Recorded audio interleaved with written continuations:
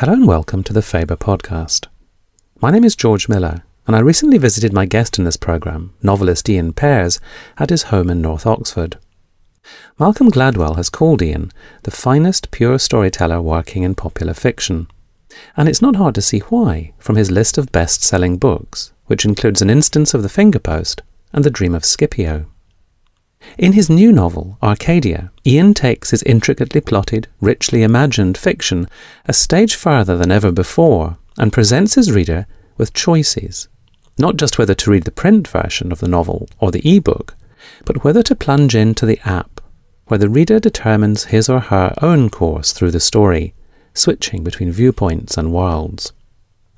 In a novel much concerned with the nature of time and causation and the possibility of other universes, one character says, "The central point is that while all variants of the universe exist in latent form, only one is actualized. Say that reality is a piece of string on a flat surface, birth at one end, death at the other. Now is any point between the two. The piece of string can, in theory, move anywhere on the surface, but can only be in one place at a time. Now if you push it at one place, the string on both sides of your finger will change positions a little. In temporal terms, both before and after will adjust." In Arcadia, the reader is given the opportunity to push that metaphorical string.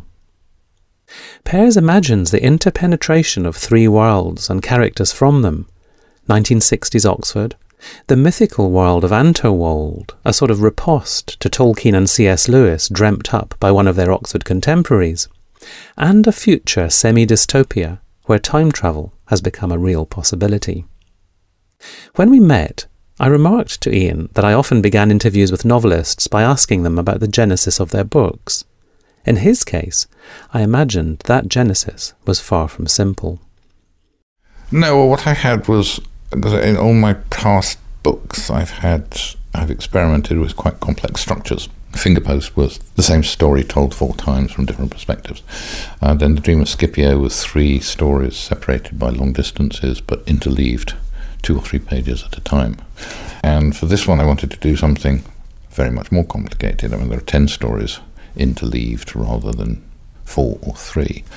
And I couldn't think of a way of structuring it conventionally which wouldn't annoy nearly everybody and lose my audience entirely. So I ended up thinking, well, maybe you could do it like this. So the idea of the app came along. It was a solution to a problem which I had, so I got involved in it. And the problem, you say the problem that you had, but does that stem from the fact that you want to challenge yourself when you're creating a story, that you want to do things which are complex and multi-leveled and multi-dimensional?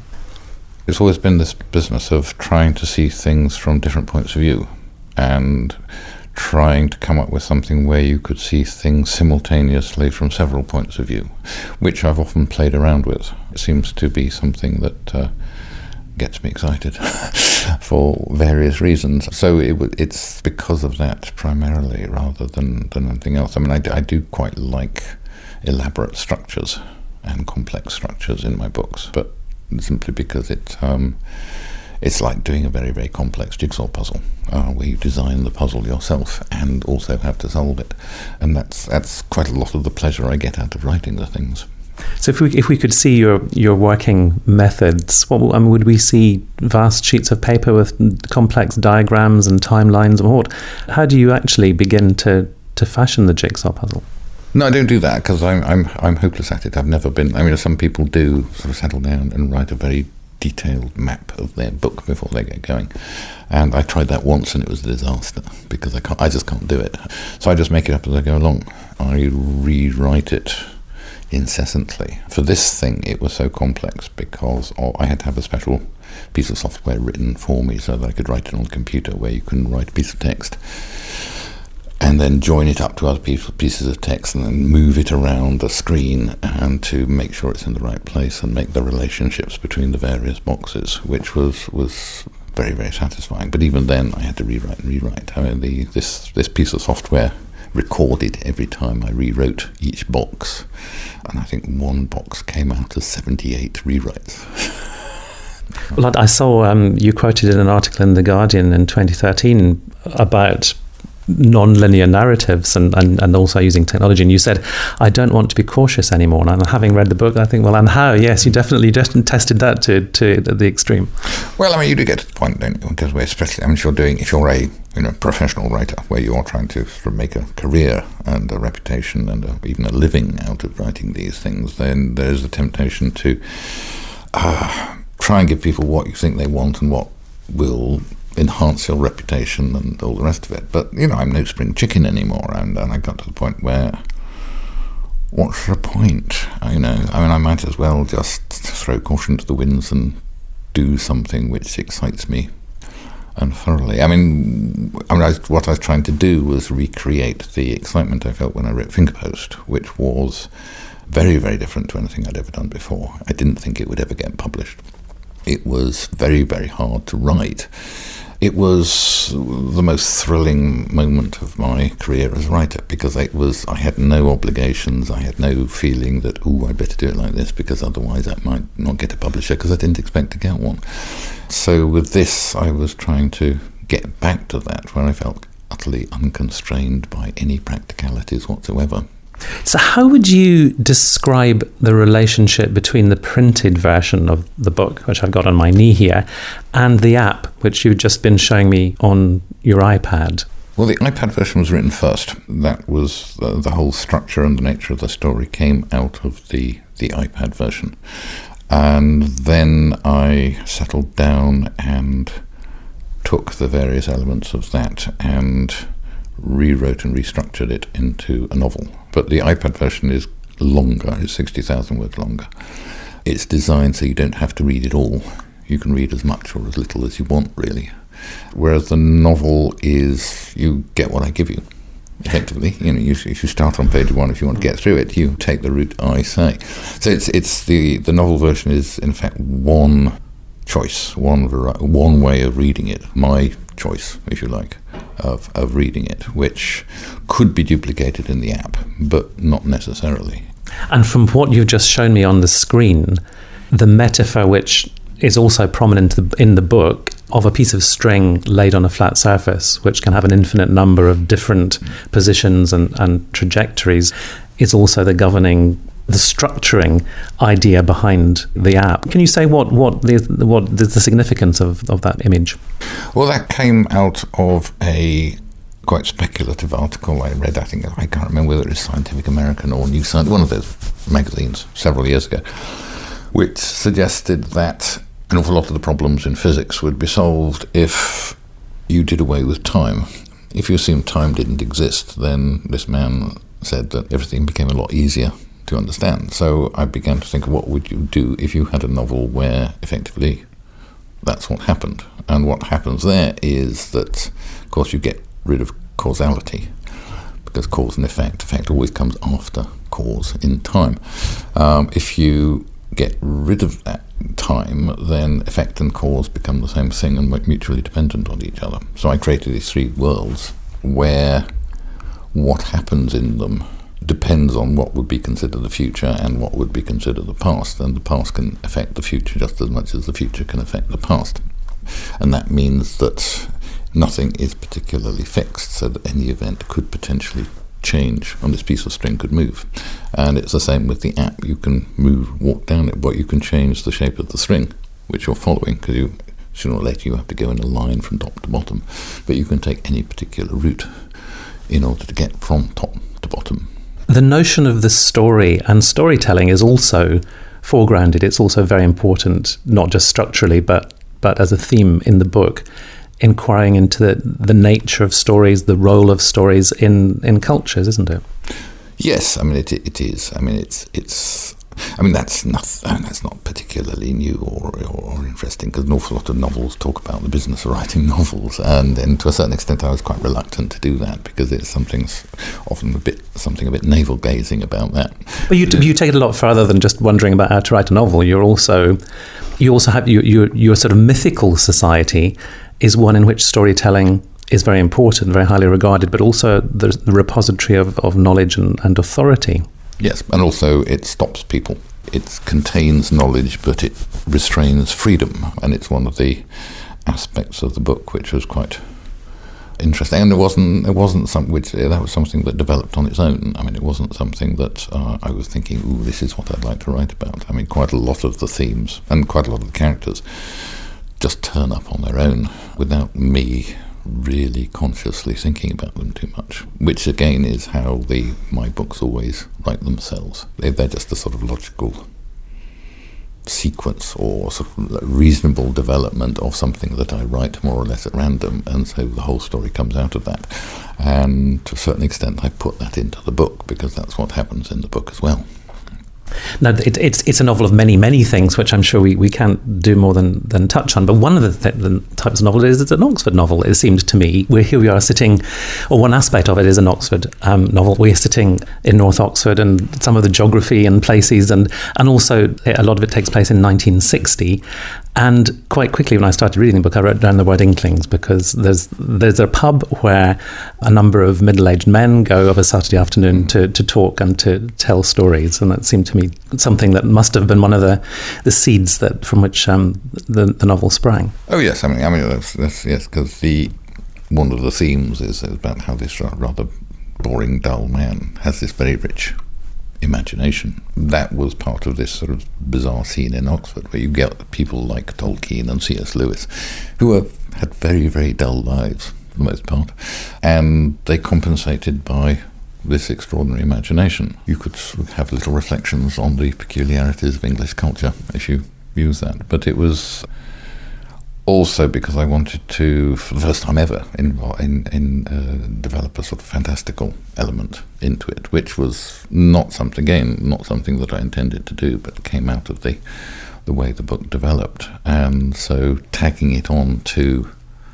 particularly C.S. Lewis and having this man trying to do something which was in opposition to C.S. Lewis, taking out the religion, doing away with the magic, but constructing an idealized society which was almost C.S. Lewis-like, but without the theological or the magical overtones, which then is practical for one of the other characters to take and use, was quite a useful way of getting the story going. I liked the way you described the way in which Lytton's he's the middle-aged Don. His studies and recollections reorganize themselves in his mind over time, and I thought that was quite an interesting way of seeing how the imagination probably works, and possibly your imagination from the way that you've described how characters turn up, that there is this culture, this reading, this background, but there are sort of things going on, there are combinations happening and things being generated subconsciously, I guess. Yes, I mean, it certainly is the case in my case. I mean, I had no real imaginative skill, I think. I mean, I just allow things to turn up. And nearly all the books that I've done, all the ones that I've been particularly pleased with, stuff has just turned up. I mean, with Finger Post particularly, I was within 6 weeks of finishing it, and I had not the faintest idea how I was going to finish it or what it was about. And then it just suddenly appeared, rather late in that case. It was pretty much the same with this one. Nearly all of the characters, most of the main characters, I had no idea were going to be there. I mean, I started off with Lytton, and I started off with his alter ego in Anterwold, and everybody else just grew around it. You know, it's not something that I see the only way that works for me. I love the correspondences, the subtle correspondences that are sort of embedded in Anterwold between Lytton's Oxford life and his reading and things which pop up. Even things like music, for example. So you've got to imagine what music will sound like in this other world, and there are elements of the jazz that he's listening to, but completely transformed and given different meaning and values. And I thought that was very interesting. When we switch worlds, characters often have trouble. Characters who move between them have trouble working out things like rules and etiquette and behaviour and values and just what things mean. Yes, I mean, one of the areas where the app, I think, is better than the novel is that in the app you get, buried underneath it, you get Lytton's notebooks, where he's sort of musing about how a society such as the one he wants to create would be organised, how they'd grow the food, how would they make sure that power doesn't become centralised and authoritarian, how does he balance countryside towns and the various groupings in society, so each one checks the others. And then I have these sections where he talks about the music and how he imagines the music might develop and what its function in society might be, which was all quite fun. I mean, I would have liked to have put more of that into the novel, but that certainly would have been self-indulgent, because it would have slowed the narrative down enormously, and so I didn't allow myself to put it in. We've talked a little bit about Oxford in the 1960s and Lytton's creation, Anterworld, but the third panel in the triptych is a future dystopia. Can you introduce that world and say how that took shape in your imagination in a way that catalyses, that makes possible all the other aspects of the story? Well, nearly all of the imaginative constructs around it come from, well, at one level it's stuff that I've read, of course, and at another level it's the material that Lytton, the character, has read. And he is an educated, intellectual, fairly conservative Englishman of the 1960s who is seeing the world change around him, is worried about World War III breaking out at any moment, and doesn't particularly like any of it. So he sees that the way society is developing, and particularly through one of his colleagues who is a sort of would-be technocrat, and part of him imagines the horrors of what he thinks the world might turn into, and his response is to imagine a better world, a simpler world, a gentler world, where science and technology don't take over. Because this was the period, which I remember, where that book called Rise of the Meritocracy, which coined the term meritocracy, was produced. So there were other people who were sort of thinking along the same lines, that this notion of merit or ability was going to take over the world, and sort of we were going to get ruled by technocrats. And so that dystopian world, which is not particularly dystopian, I mean, it's fully functional, you know. I mean, capitalism still seems to be going strong, and yes, I mean, he says he's taken the worst excesses of communism and the worst excesses of capitalism and fused them together into a horrible functional whole. And so that acts as a juxtaposition with the imaginative construct of Anterworld. But it's the future strain which binds the stories together. Because on the island of Mull in Scotland, there is a research institute which is... Well, tell me about Angela Mearson's project. She's a psychomathematician, so perhaps you should say what psychomathematicians of the future will do and what she's engaged on. The idea of psychomathematics was something I developed to avoid having to get into the excesses of mathematics and physics, which otherwise I would have had to explain. It's the idea that you could use, if you could harness the brain in a particular way, you could turbocharge mathematical intuition and function a lot better than computers ever could. The idea being that, you know, Einstein sort of came up with the idea of relativity long before he had figured out the maths to prove it. The maths was merely proving what he already felt to be true. So if you could develop the feelings, then you could make much faster leaps, because you could catapult ahead to the answer and then have to do the donkey work of actually, you know, working it out. So she develops this machine to test the idea of parallel universes, which is becoming quite current at the moment. That, you know, there are many realities out there, and she begins to wonder whether, in fact, there aren't many realities. There's only one, and lots of potential realities. And the book is the consequence of her experiments to see what exactly happens. Did you have to do a great deal of background reading writing this book, or were you, like Lytton, kind of drawing on things which were already maturing and macerating in your brain? No, this one required very little, because most of it is just made up. And the only truly historical bit is the 1960s bit, and their history has only a relatively small role to play. Because my past books have all been historical novels. The last 3 or 4 have been historical novels, and they've needed an awful lot of work to get it just right. But one of the things that prompted me to do this was, it struck me that, you know, if you write a historical novel, you have to try and get the society in which the story takes place just right, so that it convinces readers that you really are writing about that you've got Tudor England or Victorian London or wherever you've cited it. But in a fantasy novel, of course, you can't do that. But on the other hand, your citing of the story has to be every bit as convincing. If you're imagining a society, it has to be imagined strongly enough so people can sort of go into it and think of it as a real place, so that people's emotions, people's responses, what makes people do things is convincing.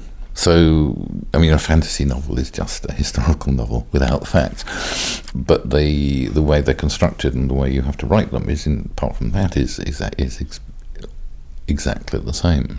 So I thought I would have a go at essentially writing a historical novel without the history, and it ended up in this sort of slightly fantastical way.